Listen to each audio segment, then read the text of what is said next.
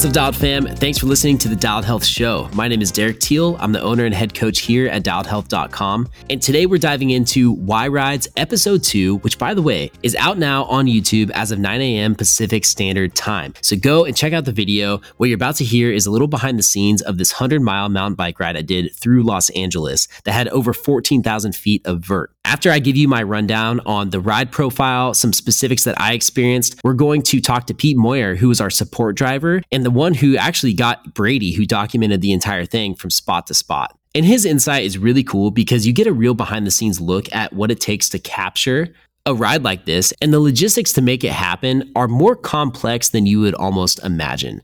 At least it was for us, as you'll find out in this conversation.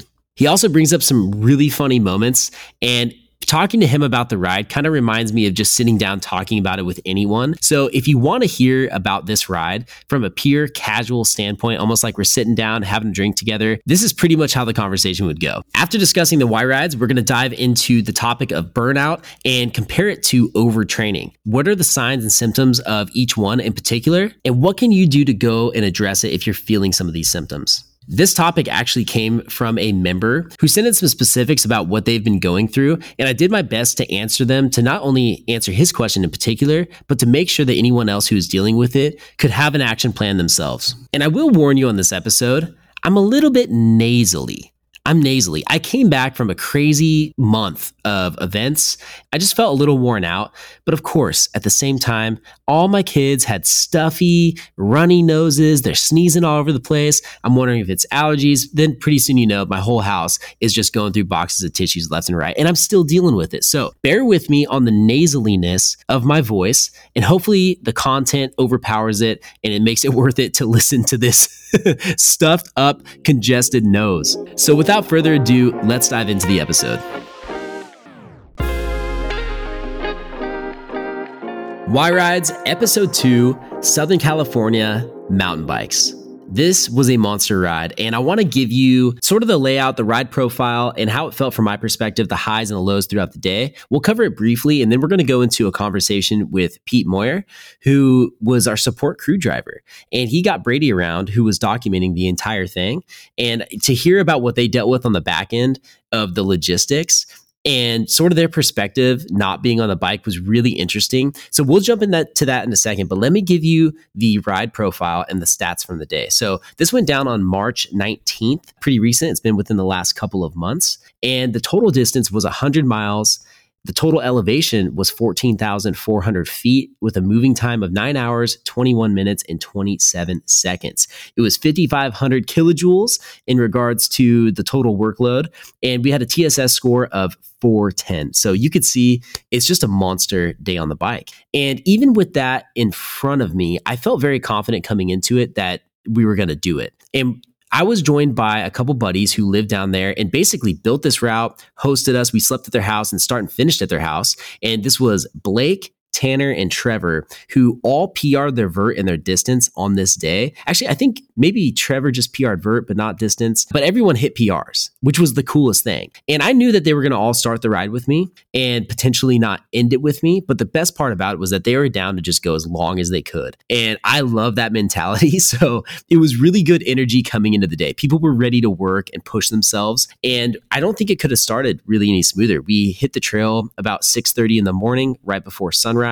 And because Pete was doing our support drive, because Pete was our support driver, we met him at the top of the first climb to pass off our lights. We didn't restock on food at that time, but having the support aid kind of rolling with us, at least from our perspective, was awesome because we got to focus on really riding and not as many logistics at that point. But I did learn, and this was just a reminder, but when you're trying to document a day like this, there is so much more than just the ride itself. Even though we had aid, and this isn't me trying to make it sound harder than it needs to, but the truth is to think about the logistics, to stop for a photo or the video, and to make sure everyone is somewhat organized, it adds a whole other layer of work, which I will say takes away from the fun factor a little bit. That's just the honest truth. Like, it starts to feel like work a little bit because you do have this end goal of coming out with a really good piece of content. And I know, as the person who's kind of leading it, that that is the ultimate goal. As much as I just want to enjoy this ride, we have to walk away with something that's valuable for the business. And thankfully,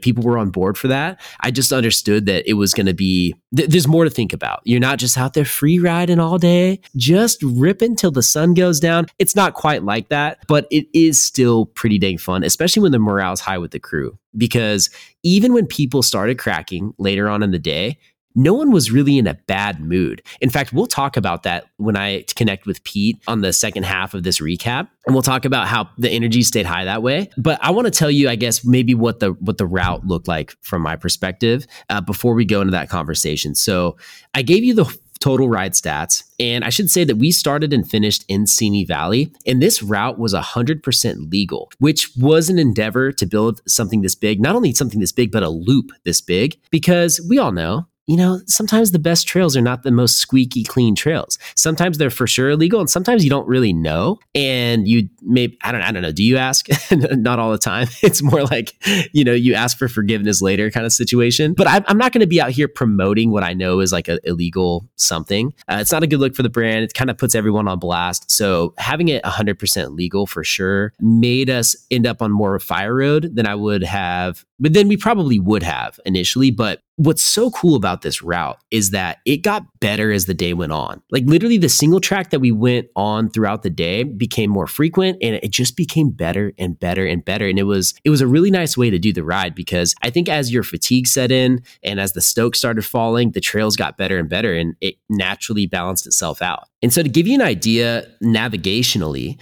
we started in Simi Valley from Blake's house, and then we went north and spent a lot of time on some fire road doing a couple transfers. We had a couple cool single track sections. In fact, we even climbed through this one riverbed, which was some tough miles, a place where you absolutely wanted to be on a mountain bike. You're just riding over big baby heads in this little crevice between two hills. And we were rolling through that, but it felt like a lot of traversing before we got to the first real piece of downhill single track. It was on this peaky little summit mountain that was called Rattlesnake. And we climbed up to the top. We met up with the film crew who had taken their e-bikes to get there. They're shooting drone footage, they're shooting video, they're shooting photo, and we're dropping into one of the raddest pieces of trail all day, no doubt. I mean, I didn't expect it to get so fun, but toward the end of this thing, piece of the trail we couldn't see from the fire road, you just started going up and down through this little crevice. I mean, I don't know what you would actually call it. It was basically like this little mini valley where you're coming down one hill and it's G'ing out as you go up the next side. You hit a hip jump into a berm, land back on some bench cut single track, and then repeat it for like 10 turns in a row. It was so fun. And from there, we got back into a neighborhood and we had like 2.5 mile pure flat headwind suburban traverse. This was going across Simi Valley and connecting us into another trail zone, which ended up being one of the bigger climbs of the day after that. It was called the Albertsons climb. And this was a monster fire road climb. But by the time we got to the top, I can't believe the view. And I don't think most people would believe that you were in Southern California. And I'm not going to say you're in the heart of like downtown LA or anything, but just the mere fact you're in SoCal and you are in LA and you're looking around and I see, there's 6 different ridge lines with multiple fire roads coming off of each one. You can see single track trails trickling off each one of those fire roads. And I was looking around and I'm like, this is freaking rad. And not only that, but it was high enough to get a reference point of where we were actually going, because I could see the mountains that we had come from and I could see the mountains that we were going toward, and they were very far away. I mean, you could just kind of see the shadow of them. And it's moments like that that puts in perspective how big of a day you're actually doing. In fact, I think a lot of mountain bikers, even road riders, when you get into a big enough valley and you can look across and be like, wow, I came from over there. Or shoot, I'm going this direction and it's past those mountains that I can see off in the distance. It's kind of a cool feeling. And it's that human powered experience that I guess it's empowering. I don't know. So that was a little moment up there. And we dropped into a huge fire road descent. But once we got to the bottom of that, which it was a blast, actually, we were just drifting every corner down this whole mountain. Once we got to the bottom there, we started getting towards Tanner's house, which was one of our planned pit stops. And again, perfect because he had a full mechanic setup in his garage, which we didn't end up needing too much. I think I put some chain lube on at that point, but really from that point forward, we were hitting so much quality single track. But even the fire roads we ended up on were cool because they were climbing through a full-on canyon and they were very scenic and you just felt like you were out there. Again, almost surprisingly out there for being in Southern California. So the ride went on. I think Tanner and Trevor peeled off around the 60-mile mark or so, where I believe they cracked over 10K and they got like a 70-mile ride in, which is monster. And from that point forward, Josh, who had linked up with us at the 20-mile mark, was with me with Blake. And we crossed over into this area called Colossus. And it's pretty wild because this is actually where Kobe had that fatal helicopter crash in Malibu. And so we went right past the crash site. There's a nice little memorial. And one thing that was pretty cool was that all the flowers were yellow and purple. And I'm not like a huge basketball fan. I'm not going to sit in here and say I was the biggest Kobe fan, but it was kind of surreal being like, oh, these are the colors. We're right here. There were people hiking out specifically for it. And that was kind of cool. And I say that as respectfully as possible. Cool. You know what I mean? So I think it was cool because we get to this kind of historic little zone, but also the trail is just beautiful at that point. And we're riding this trail called Colossus, which has insane corners, little random tabletop rhythm sections, and then absolute pinner ridgeline straight downhills that would go into these punchy uphill climbs. And it was just so fun. So we get to Mulholland, which you guys know is one of the most famous drives in LA. It goes through insane real estate across these canyons. And there was one road transfer where I ended up doing it solo, which also meant that I got lost for the first time, which was incredibly frustrating because I knew I'd have to go on my own at some point for this ride. But the fact that I got lost within half a mile of being solo for the first point of the ride made me feel worthless. And when I look back, though, it was one of the most confusing sections that cut. Basically, it was a single track that connected two parts of the road, and it was just like a cut through. But I cut through this weird park recreation area, and it was this very wide open zone with like soccer fields and hiking trails and random public restrooms and like museum type buildings. It was very random. And it was this huge funnel basically to get back to one single track trail that took you back up to the road. And finding it took me, I don't know, 10, 15 minutes of just circling. But again, when you're wasting that much time and you're that deep into a ride, it just becomes so frustrating. So I finally found it, and that pointed me back on the road. And I linked up with Josh and Blake, who jumped on some e-bikes to go up, without a doubt, the hardest climb of the day, which was getting to the top of Topanga Peak. And this fire road had recently been buffed out. It was a little bit loose. It was just steep, exposed in the sun. It was the one time all day I just felt hot.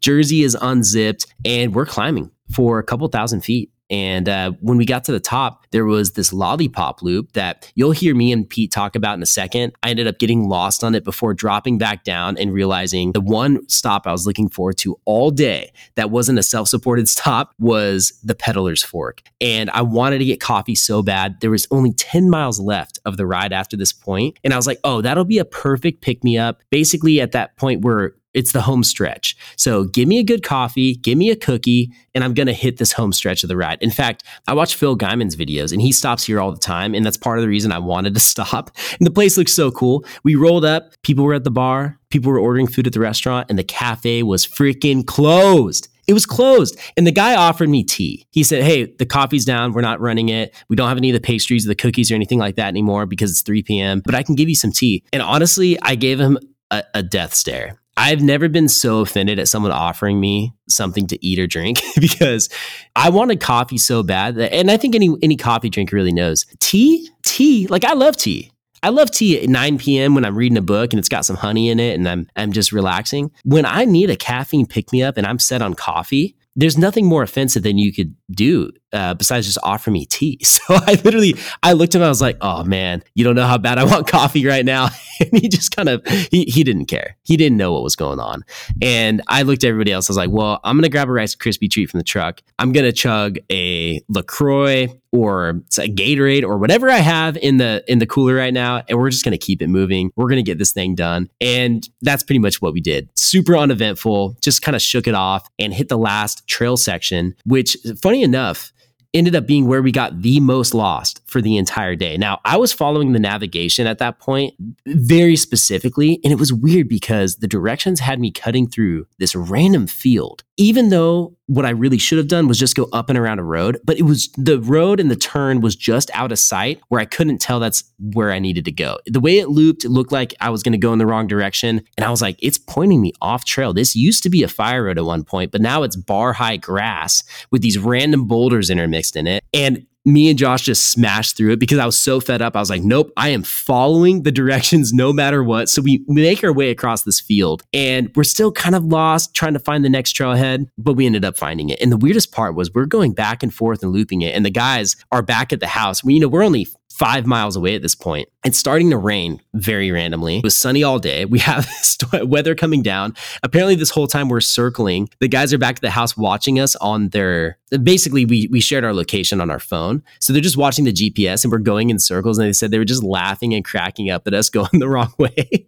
And they're just watching us scramble for 10, 15 minutes, whatever it was. Josh is getting worried that his e-bike's going to run out of battery.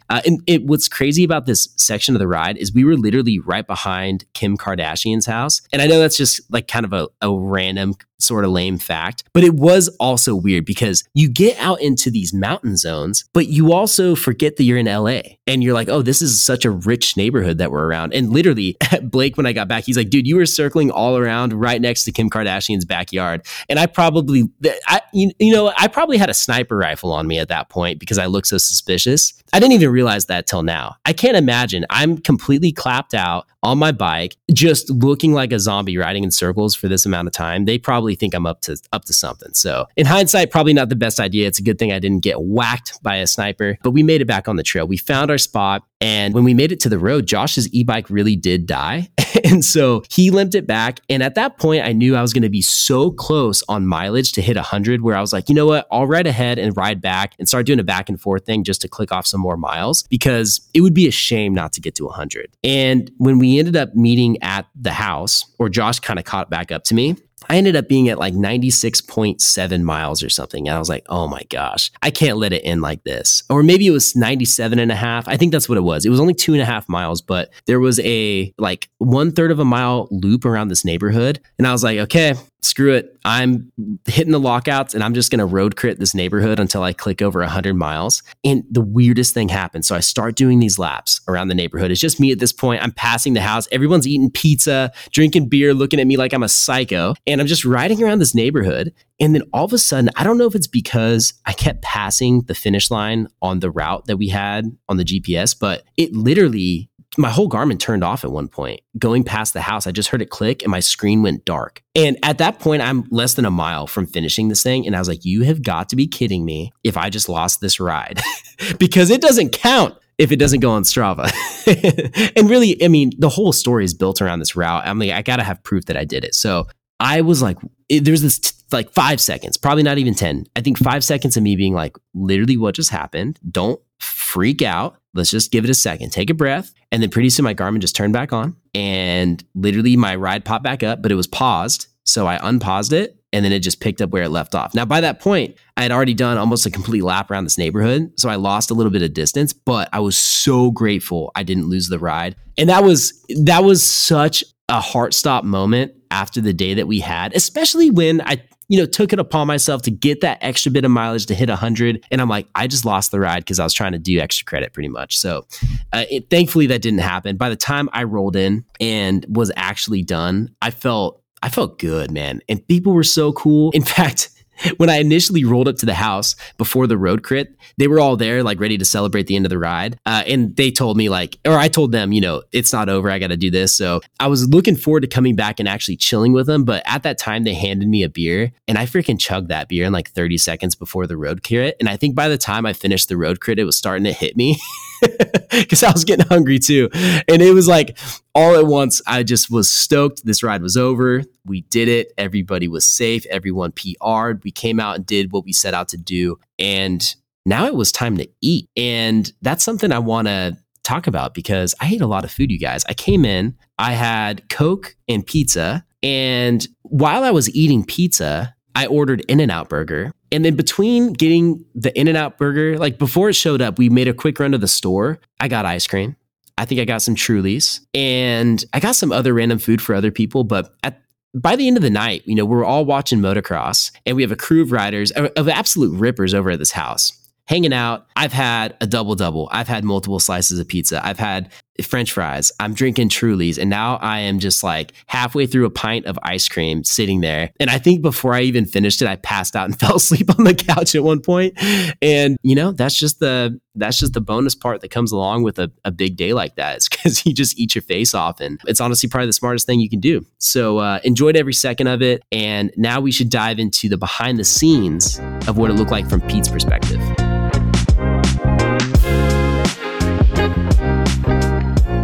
I have to give out a special thank you to Dialed Fam member Jordan, who owns Remedy Supply Co., because we both had booths at the same event this weekend, and it happened to be about 20 degrees colder than I expected it to be. I showed up in shorts, and it's 50 degrees, and it was a little overcast in the morning, and I'm cold. And he walks up to me and asked if I wanted a coffee, and I said, "You better frickin' believe it." He said, "Brown sugar latte," and I said, "Oh yeah. That sounds incredible." And so he comes back over with an oat milk brown sugar latte. I don't know how much brown sugar he put in it, but it was the perfect amount. It was unbelievable. So Jordan, thank you so much. I am stoked that not only we get to see each other face to face, but that I get to drink your coffee, because Remedy Supply Co. has been incredible and it's been very convenient for me. Now, with Remedy Coffee, you can actually go online, order your beans, and select a grind. And I'm making a very big deal about that because I have recently moved to using my drip coffee pot for the majority of the time, and having a ground bag of coffee showed up and it's nice and sealed for you already, but I can just pour it straight in, opposed to that step of grinding my coffee with screaming children, 3 kids under 3. That saves me enough time and adds the convenience factor to make the whole experience of drinking coffee so much better. So not only are you bringing me coffee in person, Jordan, but you're saving me a ton of time at home and also making me avoid walking into the garage while my house is sleeping at 5:30 in the morning to grind the coffee. So I'm happy I don't have to do that anymore, thanks to Remedy Supply Co. And they're also providing a discount code for anyone listening to the podcast. So use code DIALEDFAM for 15% off site-wide at remedysupplyco.com. You can see those notes in the description. Now let's get back into the episode.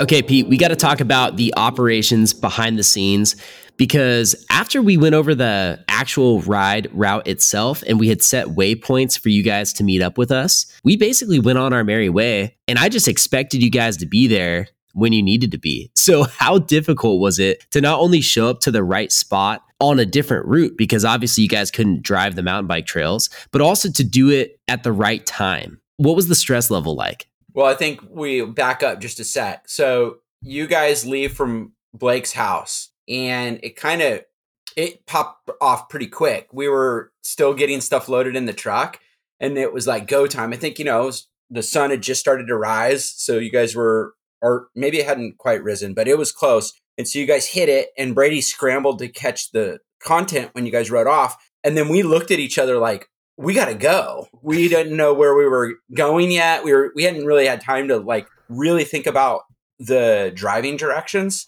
We get in the truck. Mind you, when we passed past the truck, we looked in the back and it was jammed full. So we had everybody's gear, aids. We were a mobile aid station, and we were obviously there to capture the content. Yeah. We get in the truck and we realized, Brady and I looked at each other 30 seconds sitting into the truck and went, dude, the only thing we have the way to track them right now is by sharing your hotspot, which we fortunately had done from the first Y Ride. So we still had our group text, and from then it was game on. We were like a NASCAR pit crew. We were running around trying to figure out where we were going. We ran into a couple closed down roads on the way up, so that handled, put us a little bit behind. And we got to the first location, and you guys arrived 3 minutes later. No we were thinking way. We have time to set up. Yeah. Dude, I didn't know that, because we saw you at the top of the first climb right when sunrise was coming up. And it was cool because we were able to hand you our lights, and we pretty much kept it moving. And for us, it seemed flawless because we rolled up to the top and you were just there. But it's so funny to know that you had just rolled up. And if you hadn't been there, we would have been like, what's going on? And it would have thrown us off. So from that point where we first met, we had a couple hours before getting back to Rattlesnake, which required you guys to jump on the e-bikes and actually climb to the top of this little volcano looking mountain. And that's where we met up next. So how was it then getting to that point, unloading the bikes and taking all the film equipment up to the top of that mountain? Yeah, we were kind of right back to where we had started. You guys went by, we grabbed your lights, thumbs up, vibe was hot, super stoked. Like Brady gets in the car and looks at me and goes, "Whoa, here we go." Like it's on. I think we made one small error in that morning, and that was we tried to go get a couple more video footage spots, which put us behind the 8 ball again, because you guys were actually moving at a pretty good clip, a little bit faster than what we had anticipated. And I don't know that it was fully worth it. But so what happened is, as we're headed down the hill, everything in the back of the truck is crashing around. So we knew we have to bungee this stuff down. So when we stopped to get the next footage, I jumped out and tried to find something to tie everything down with, and I couldn't find anything. So I told Brady, I'm like, "Hey, we got to run into a gas station and find a bungee cords or even just a rope." Well, after 3 stops striking out, I even asked a gardener if he had any rope on his trailer that I could buy from. He just gave me a weird look, like and walked off. He didn't even respond to me. So anyway, to get to Rattlesnake, we got to Rattlesnake. We put our riding shoes on. We threw our helmets on. I had the drone in my backpack. Brady had all of his photography gear in his, and we hit it. Josh had shown up at that time. Yeah. We saw Josh pull in, kind of told Josh where to meet us, and then we took off. And we got to that summit, and as we got off the bikes, and it was a pretty good, thank God we had those e-bikes, because we would have missed you guys. We would have missed the cool content coming up for sure. Yeah. We got there and you guys were below us. You were literally, when we got off the bikes, you guys were below us. So that is crazy. We had zero time. Yeah. And then a little bit of chaos ensued right after that. Well, it's hilarious. Well, that's true. And I have to add, it's so funny you were that desperate to get a rope or a bungee cord or anything to stop all the equipment from sliding around the back of the truck, because I had 2 of them sitting in one small compartment in my truck bed that you didn't check. Yeah. And we found that out the next morning when we drove off, and the cooler started moving, and I was like, "Oh, I'll just grab this bungee cord." And the look you gave me was horror, because you're like, "Dude, where was that thing all day yesterday?" And so these roads were steep. These roads were steep. It wasn't like we were driving around on, city. We were up in the mountains, and so every time we would descend, it would be boom into the cab. and then every time we'd go up a hill, you'd hear it all slide back into the tailgate. Oh man. Yeah, it was pretty gnarly. Yeah, and so you said the chaos ensued on top of Rattlesnake, because we realized on this project that we need more people there to capture the content. I mean, I think Brady's probably one of the only photographers even willing to try and do drone, video, and photos all at the same time without slowing down the train of riding. And we found out it's pretty much impossible. And that was confirmed after he gave you one job, Pete. You had one job, was to keep that drone in the air. And what happened? Well, first, I guess we got to say, first of all, Brady's the man. Like, that guy is he's uber talented behind the lens, and he's so fun to spend the day with. He's such a pleasurable guy to be around. So you couldn't ask for like a better partner. And he's a great rider. He's fun to ride with. But dude, he was scuffing hard on this one. And like, it wasn't like on the first Y ride, we were all self-contained in the vehicle. So I thought we were pretty seamless in documenting that one. This was a lot different because of the remoteness of where we were having to get to capture some of the off-road footage. So we're out on the trailhead, out in the middle of nowhere, really. So we're up at the top. Brady looks at me, and it is absolutely gorgeous. Like, it's just endless mountain range. And there's a marine layer rolling in on one side, and the sun's up, and the other side, it's just beautiful. And he looks at me and goes, "Dude, we got to get the drone up." So he's getting the drone, he's getting all of his camera gear out, and then we get it up. And like I said, you guys showed up as this is all happening. And then there's a really, really fun descent. And you can obviously speak to that part of it, but it drops straight off where we are. And Brady's like, "Hold on." And he wants to go in front. So he grabs all of his camera gear because he wants to get you guys on the descent. like, a quarter of the way down or third of the way, whatever it was down. And he takes off. Well, the drone's still up in the air and he leaves everything with me. So I'm up there with the drone. I've never flown this thing, mind you. I'm just holding on to this piece of, I can hear it humming around. I don't know where it's at. And then I hear him yell, "Go. You guys all send it. Boom, you're gone." 30 seconds later, Brady's like, Pete, come down here. I want the drone footage. I need the drone. So I'm like holding it. I'm like, dude, I have my backpack. I've got gear and I've got this drone control module in my hands. And I'm supposed to ride down this like 20% grade. I'm looking at him like, what? And he's like, just throw it in your backpack. So I threw the remote in the backpack, and apparently the drone responded by flying directly towards a mountainside. I hear this alarm going. I hear the alarm going off in the backpack, and it's like the equivalent to like in aviation where you hear terrain. It's just this like beaking, and then I hear Brady screaming like, "The drone!" And somehow it flew straight towards Brady. Well, fairly straight towards Brady, and he was able to like grab it before it hit I got the remote out. The lever had shoved all the way forward and was flying, at a downward trajectory rather rapidly. And then I had a laugh to myself, like, well, that was close. And then I looked down the hill and you guys are all about a couple hundred feet below Brady. And I can hear the laughing from all the way up where I'm at. Like, yeah, it was so funny because we stopped about halfway down the trail, and because we knew we were going to reposition the cameras, and we're just kind of sitting there for a second. You guys were getting it together, and all of a sudden we hear Brady be like, Pete, just like you were saying. And we see him sprinting up the hill as fast as he could. And we see you like standing with your hands on your head, basically like, what the heck is going on? And then we see him barely catch the drone. And it was hilarious, man. But to me, it was also a reminder. I was like, dude, we are operating so lean. And it's amazing that we're even able to capture what we are. But we need to change this going forward in the future, because it's cool when people are willing to do stuff, but there's a point where you're putting yourself in position like to crash a drone. And I think the fact that it went toward Brady and he was able to grab it before it just smashed into a rock was just pure luck at that point. And so and he didn't lose any fingers. That too. That thing's like it's like a air blender.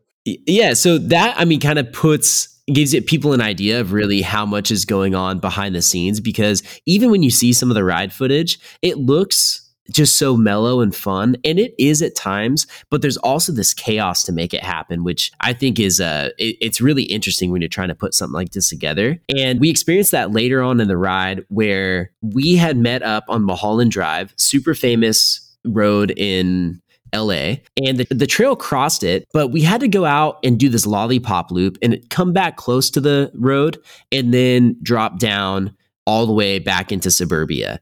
But in my head, we went back to Mulholland first, and that wasn't the case. You guys were actually waiting for us like 1,000 feet down in town. And so you have our waypoint and you're watching Josh and I literally just ride the wrong direction for like a mile.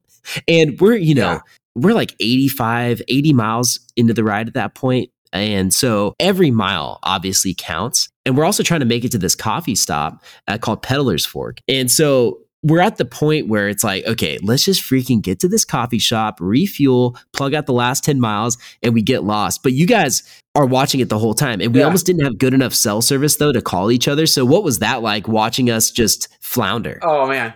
The meeting point was this little small strip mall thing. It's like a nail salon. And we're right off the highway, or off the road. And we're at the perfect spot. You cannot go past us. And the time is not right. Like, we're like, he should be here soon. And then it comes and goes. And then we're like, we'll give it a couple more minutes. And then we finally got your waypoint up. And as you were supposed to be descending, you started going the wrong way. Oh. And it was like, we were like, Brady and I are like yelling into the phone, like, no, turn around. It was like when you're a kid watching a horror film, like, no, don't go in there. Like we knew there was no turning back too, because we had just watched you do what you were not supposed to do, and that you were going to have to come back. But also the other part of that is that Blake had gone ahead towards Peddler's Fork. And at this point, he had switched to an e-bike, and he's grinding. Well, his battery had died. Now, he's already ridden like 80 miles or whatever. Well, at that point, it was like 78 miles. And I don't know how much for. Now he's on an e-bike with a dead battery. And he's like, hey, I'm like, hey, we'll just pick you up when we get to Peddler's Fork. But then he's cracked pretty good, and he's not wanting to wait around too long. And so once you guys start coming, we call this, hey, we're on our way. And he calls and says, dude, I couldn't wait. I'm riding home. So he rode home the last like 3 or 4 miles that he hadn't planned to on a dead e-bike, which was, pretty classic. For all the Dialed Health podcast listeners, I mean, we are the A-team, but it could have been probably planned a little bit better. But you're right. I mean, Brady was literally doing 3 people's jobs. There's little details to the day that could have made things way smoother. Like, for instance, just having Apple CarPlay hooked up to your phone, which we could have done. Oh, yeah, that would have been nice. Yeah, you could have plugged in your waypoint and you just use the navigation on the actual car instead of trying to do it on your phones while you're driving, talking back and forth. And those are little things that we haven't thought about logistically that we definitely will going forward, and that you almost couldn't remember without the experience of it. Because I truly felt like in this ride, we had crossed every T, we dotted every I. And it's not until you hit play to where you realize, okay, now this is where we realize we like effed up, basically. So, dude, I got to thank you for coming along for the ride. We definitely could not have done either of these videos without you. And thanks for just being willing to roll with the punches and do what it took to get the day done. Because I think by the time we were all back at the house, having beer, eating pizza, it was definitely that feeling that we were hoping for of just pure accomplishment. So thanks again, man, for being a part of it. Oh, yeah, it was my pleasure. It was a blast. Super fun to be on the other side, too. It's super enjoyable to watch people go out and chase their dreams, and I'm all for that.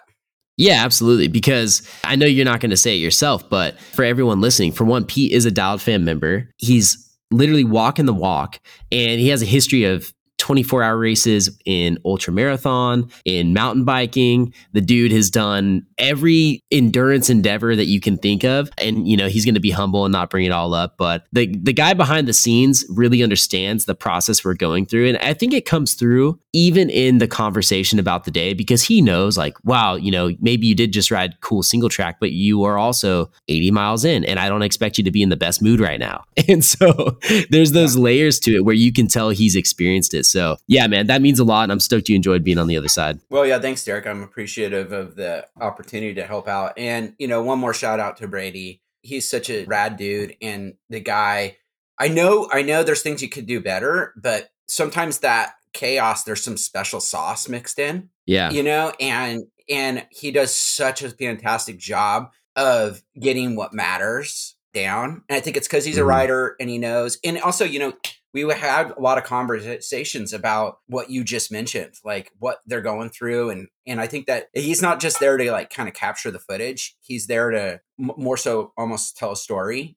And it was super fun. And, you couldn't have had a better group. Trevor and Blake and Tanner, they were super fun to be around. Their mindset was rad. It was a good group for sure. Yeah, it really was. And I know this is kind of off topic, but what you said about there being some secret sauce in the chaos is so true. Anytime Brady and I have done a photo shoot, or really I've done photo shoots with anybody, it seems like you go out with a game plan, but the best content you get was not something you planned on. You have to go out with an idea of, okay, we want to hit this spot and try and get this type of shot. And sometimes it works out just like that. But there are a lot of times where you get there and the lighting's just like not quite right. Or there's other feature you didn't think about and the lighting's perfect. Or there's some other variable that makes what you intended doing not be the right thing. And some spontaneous cluster, what of an idea came up and you nailed it and you didn't expect it, but that was the shot of the day. So yeah, there's definitely a secret sauce in the chaos for sure. Yeah. It's the off script,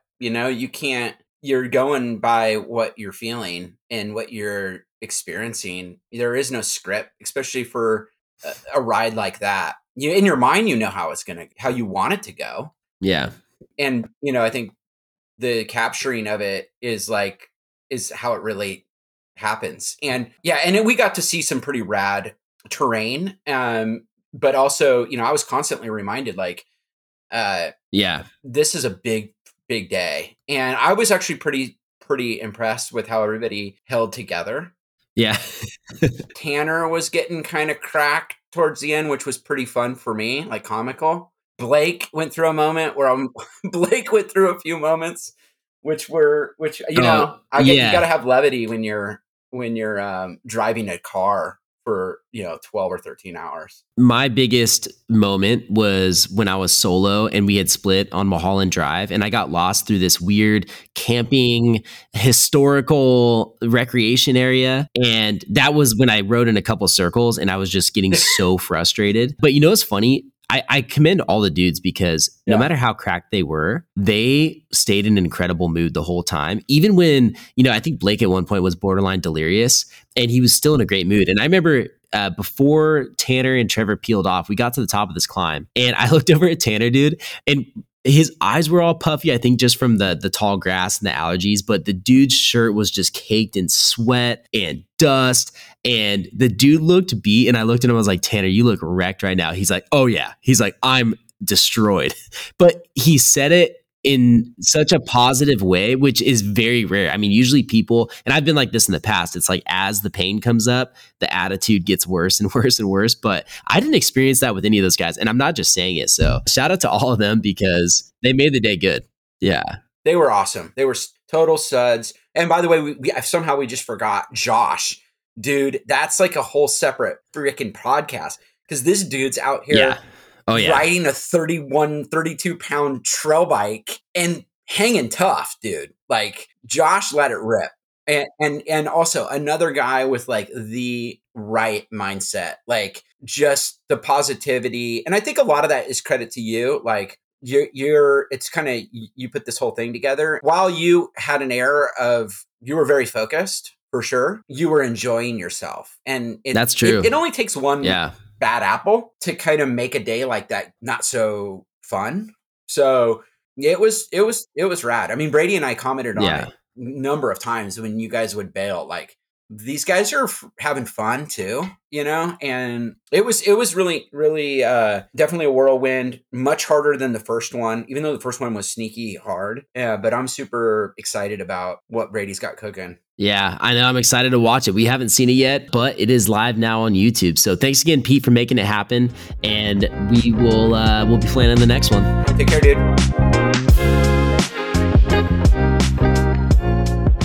Since doing the Belgian waffle ride, I really decided to focus on becoming the best version of Dialed Health that I can be. And I believe that's going to require me to be a little bit leaner and to put on a little bit more muscle. But it's important to me that I don't lose the performance and the feeling that I have on the bike.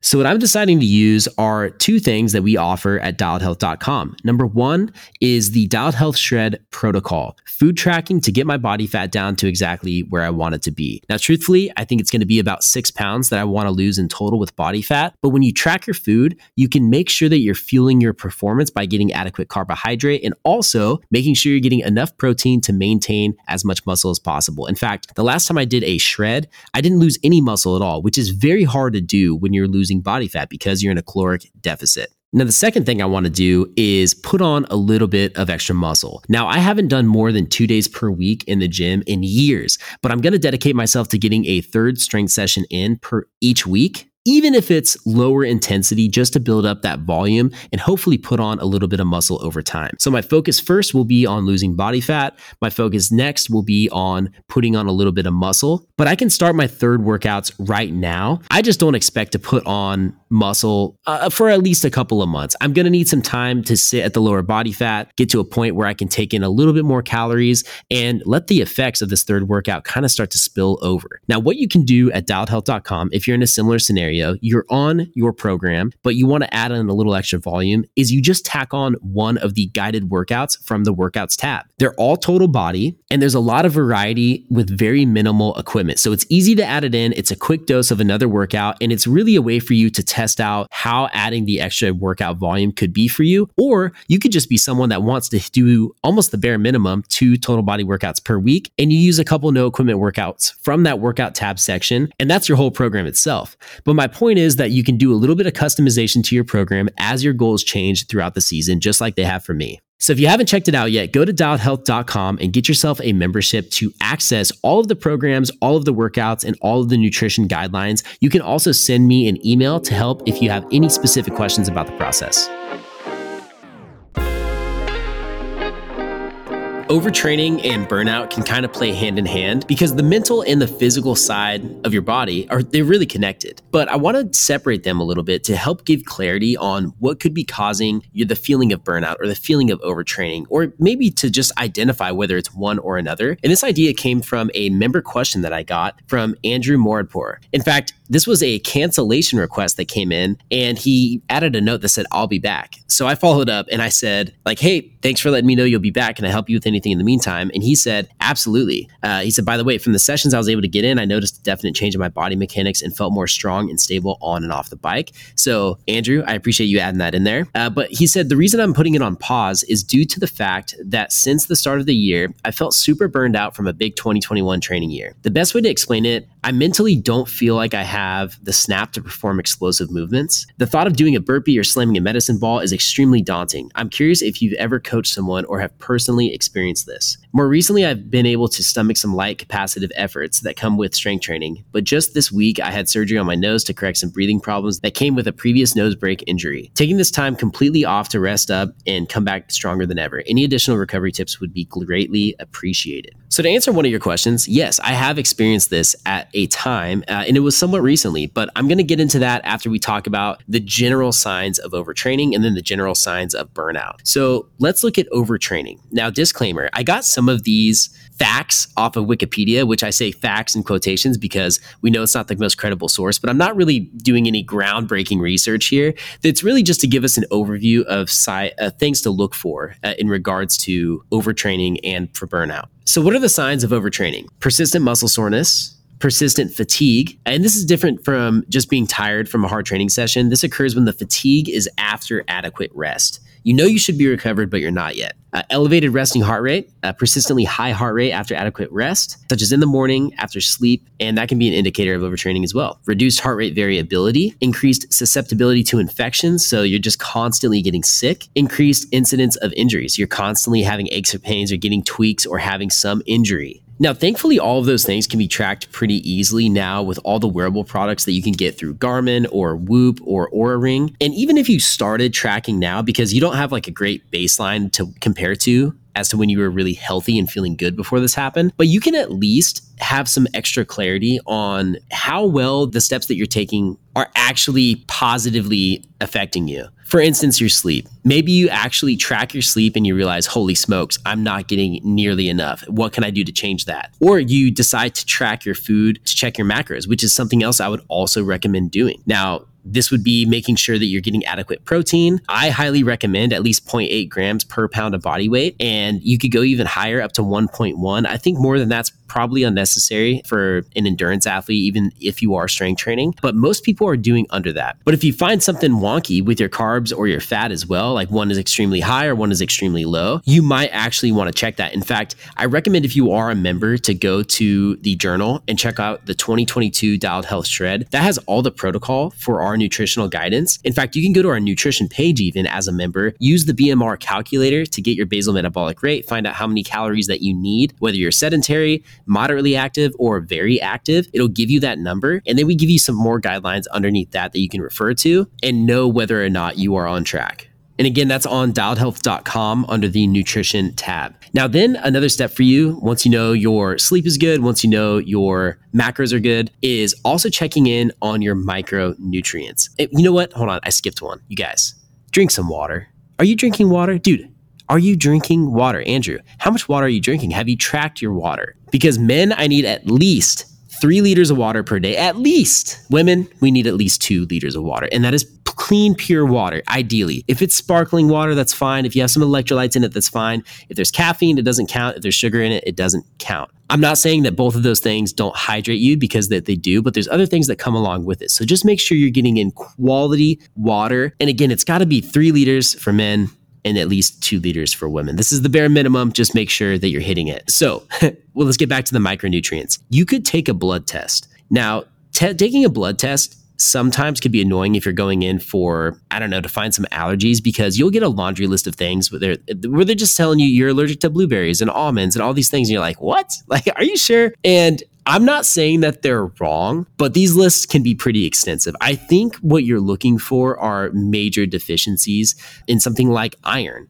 for example. In fact, Wikipedia has some facts about iron deficiency that I think should kind of give you a good explanation to why. So when loss of iron is not sufficiently compensated by intake of iron from the diet, a state of iron deficiency develops over time. When this state is uncorrected, it leads to iron deficiency anemia, a common type of anemia. Before anemia occurs, the medical condition of iron deficiency without anemia is called latent iron deficiency. Sorry, that was a little bit bland. It gets a little more exciting here. It says anemia is a condition characterized by adequate red blood cells, or hemoglobin. When the body lacks sufficient amounts of iron, production of the protein hemoglobin is reduced. Hemoglobin binds to oxygen, enabling red blood cells to supply oxygenated blood throughout the body. So essentially, less iron, less oxygen flowing throughout your body. And people have experienced this when switching diets, maybe going to more of a plant-based diet, and they're not getting iron in from things like red meat. And it's led them to feel very lethargic. And I'm not just trying to pick on one person in particular, but that is just a general example that you see frequently. And it goes to show that there could be some type of nutrient deficiency going on in your body. And I think it's worth having a look, because if it's affecting you for that long, if you know that you're getting enough sleep, you're drinking enough water, you're having a very well-balanced diet of macronutrients, you're eating high quality foods, and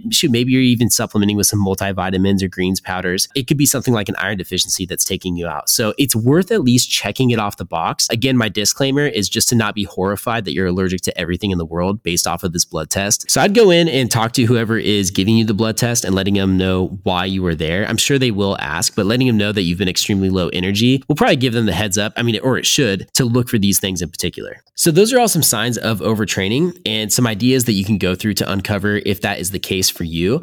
Let's talk about emotional signs and symptoms of burnout. Now, this came from helpguide.org, and this is a checklist, which I think a lot of people will be able to resonate with. It says sense of failure or self-doubt, feeling helpless, trapped, and defeated, detachment, feeling alone in the world, loss of motivation, increasingly cynical and negative outlook, decreased satisfaction and sense of accomplishment.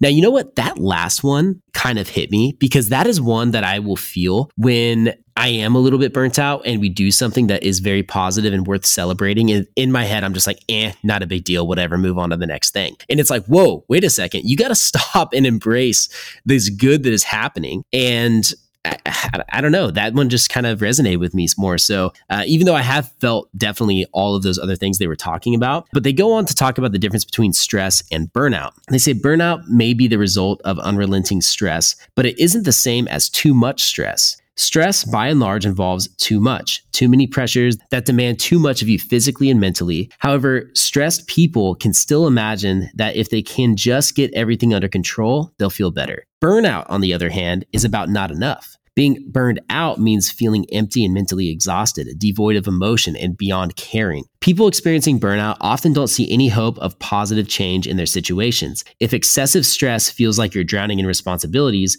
burnout is a sense of being all dried up. While you're usually aware of being under a lot of stress, you don't always notice burnout when it happens. Now, that right there was pretty eye-opening for me, because I think burnout and stress have in my head have gone hand in hand, where I feel stressed out, there's too much going on and I'm tired and now I feel burnt. But in reality, that it really is more just stress. I think burnout is almost closer to a depression, where you don't feel like hope or the excitement. And I think that the way they put it is very clear right here. So you have to ask yourself, do you feel stressed or do you feel actually burnt out? And as I mentioned earlier, I have felt burnt out before. In fact, it was pretty recently, and it was last fall, and it was specifically about mountain biking. I just felt burnt out about trail riding once I had done the Vert Challenge.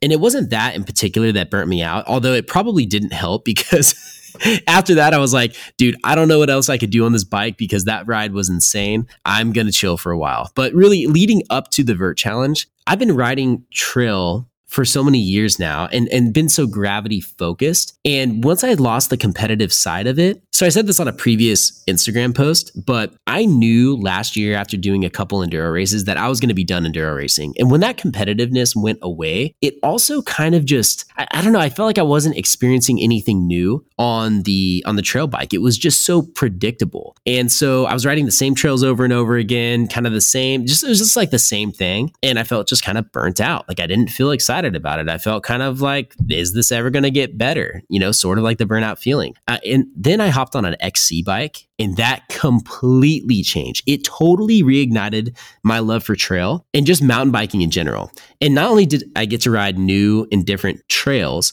but the whole riding experience was different. But what's even funnier is now that I've been on the XC bike for, it's been like 6 solid months of just going hard on that thing.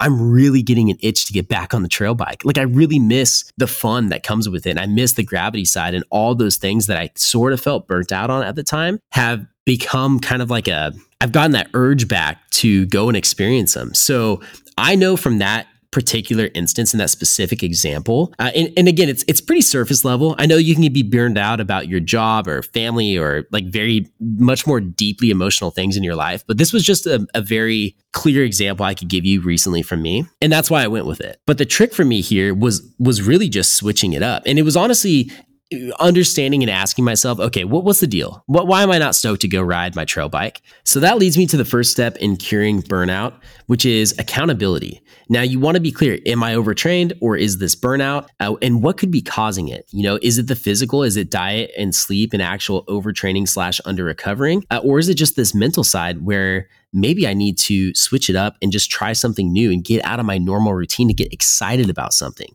So ask yourself, which of those things would it probably be? Step number 2 is service. Now, this seems a little bit random, but it's about doing something for someone else and taking the spotlight off of yourself. In fact, shout out to Dialed Fam member and a close friend, Chaz Halbert, who had just brought this up. We both went to the same church service that was talking all about this. And it was funny because he said, yo, were you at church this week? And I said, yes. And he said, how about this and that from the sermon? And I honestly told him, I was like, Chaz, you're going to kill me, dude. I was so checked out during that church service that I don't even remember what the pastor was talking about. And I had told my wife after that service in particular, because I've actually really enjoyed being engrossed in the conversation and taking it in. And just for whatever reason, this weekend I wasn't. So he gave me a rundown on what I was actually listening to. And it was really all about this idea of just putting the focus on someone else. How can you serve someone and have it be completely, it could be so random, but I really believe that shift in attention is going to not only improve someone else's life, which is going to make you feel good, but it's going to take your eye off of your own problem. And if this is a mental burnout issue, I think that the fulfillment you'll feel from that will be a very positive effect on it, but it'll also help you a little bit forget about what you're going through. And to follow up my trail riding burnout, even though I said I'm getting the fire back for it, what I've really decided to do, and in line with this step number 2, which is service, is to do more group rides and things for the community. You know, I've been very held up in the past in regards to doing those things because I just want to go hammer. And I selfishly want to go have this super hard ride and have it be all about my riding. And that's not a bad thing. Like I still do that the majority of the time, but I really want to like serve the community through Dialed Health, through our product, through the love of bike riding. And I think that's a very obvious way for me to do it. You know, there are even times, you guys, I'll be real, where even when I do things for the business and like the real end goal is to build up the business, but it's also to do it through serving people and helping them through this fitness journey. And there's times when I'm answering an email even or a DM or something. And even if I at that time want to be done with quote unquote work, I have to flip the script and be like, dude, I'm really helping this person. And that is like a crazy boost of motivation to help me get the job done. So, I mean, yes, I know there's a bottom line. I know it's serving the business in a positive way, but to stay motivated, I will do that to myself sometimes. So accountability, address what's going on, service, find a way to give back and take the spotlight off of your own issues. And then we have the gratitude piece come in. So you have to create the habit of gratitude for the big and the little things. Now, it was really funny. On a podcast this morning, I was listening to someone talk about how gratitude actually helped them avoid getting out of their comfort zone and it helped them avoid taking steps necessary to achieve what they want. Because at the end of the day, they always told themselves, oh, well, I'm grateful for the way things are. It's not so bad. And so you don't want this to go so far that you don't take action on it. Because I think that she had made a great point, but you do want to stop and think, okay, I'm really down on myself right now and feeling burnt out. I don't feel like there's hope. Well, I do need to find hope in something, and I need to stop and be grateful for the certain things and certain possibilities that can come in the future if I keep this mindset, because your mindset is everything and it will come out in your actions. So one thing I do each morning is set a timer for 3 minutes on my phone. And this is after I do my Bible study, and it's before I carry on with my day and go take some bottles into my screaming babies. I literally set that timer, 3 minutes, and I sit there and I just think of things I'm grateful for. That's it. I think happy thoughts. Like, it's as simple as that. And it is an absolute game changer just to remind you of the blessings that are happening in your life, even the ones that you don't think about throughout the day, whether it's, your vision or your legs working, or the fact that you have a sport that you love, like bike riding, or that you have the ability to go train your body and be the healthiest version of yourself. Like, you have that as an option to you. And the fourth one is movement. Let your body work for you, you guys. You have these beautiful things called endorphins and dopamine that are going to hit your brain once you do a physical activity and then complete it, and give you natural energy and just the feeling of satisfaction. So go do something physical and try and switch it up. Do something different. Just like I got on a cross-country bike and found a whole new love for mountain biking, you can make a small tweak to something that you're doing physically so that it becomes a little bit unpredictable. I think that's what you have to shake up a little bit, is the feeling of knowing like, well, I already know what I'm going to get out of that, so might as well not do it. You have to be a little bit excited, and this could be also planning something in the future, like a different style of racing that you have to go and train for. This could be signing up for Dialed Health and trying to complete a program, or sticking to food tracking for 30 days and seeing if you can hit your body fat goals. Do something a little bit different physically to get your body working for you. Now, it's a real bonus if it supports your overall current goals. I wouldn't go so crazy that you just turn into this completely different person. And that's why I kind of bring it back to the physicality, because if it can improve your general health and well-being, I think it's going to be a pretty positive thing. Even if it is a different sport, even if you're going to go run for a month or sign up for a triathlon, and it's not exactly maybe the style of biking that you do currently, it could be enough to keep things fresh. And I'll tell you from experience, that is very, very valuable, especially when maybe you go through it and decide, oh, kind of liked what I was doing. I'm excited, for instance, to get back on the trail bike, and you haven't lost fitness really. You haven't really, lost it. Like, you can pick up where you left off and maybe even in a better spot than you were. And I want to point out these 4 steps: accountability, service, gratitude, and movement, are the brand values for Dialed Health. This is all in support of the motto of start moving forward. And that's why I wanted to use these for the cure of burnout, because you have to wake up every single day and truly make the decision to start over again toward your goals, because every day is going to give you a new reason not to do it. So wake up, commit to your goals, start moving forward, and focus on accountability, service, gratitude, and movement. Thanks for listening to this episode of the Dialed Health Show. If you're enjoying it, please make sure you are subscribed. Send this episode to a friend and tell them to subscribe. You can also leave us a 5-star rating and review on whatever platform you're listening to this podcast on, and share it on your social media. We don't do any paid advertising for the podcast, so this makes a huge difference. Screenshot that you're listening to the episode, put it on your Instagram story, and make sure you tag Dialed Health. I'll do my best to repost it. Now, without a doubt, the biggest thing you can do to support Dialed Health is to go get a membership at dialedhealth.com. I encourage you to use the programs and get the results that they are intended for. But like I said, this helps us not only continue to develop the product and make it better for the members, but it also helps us pay for the editing of this podcast and other pieces of content that we put out for free with Dialed Health. So I really appreciate your guys' support and look forward to seeing you next Monday. Start moving forward. Have a great week.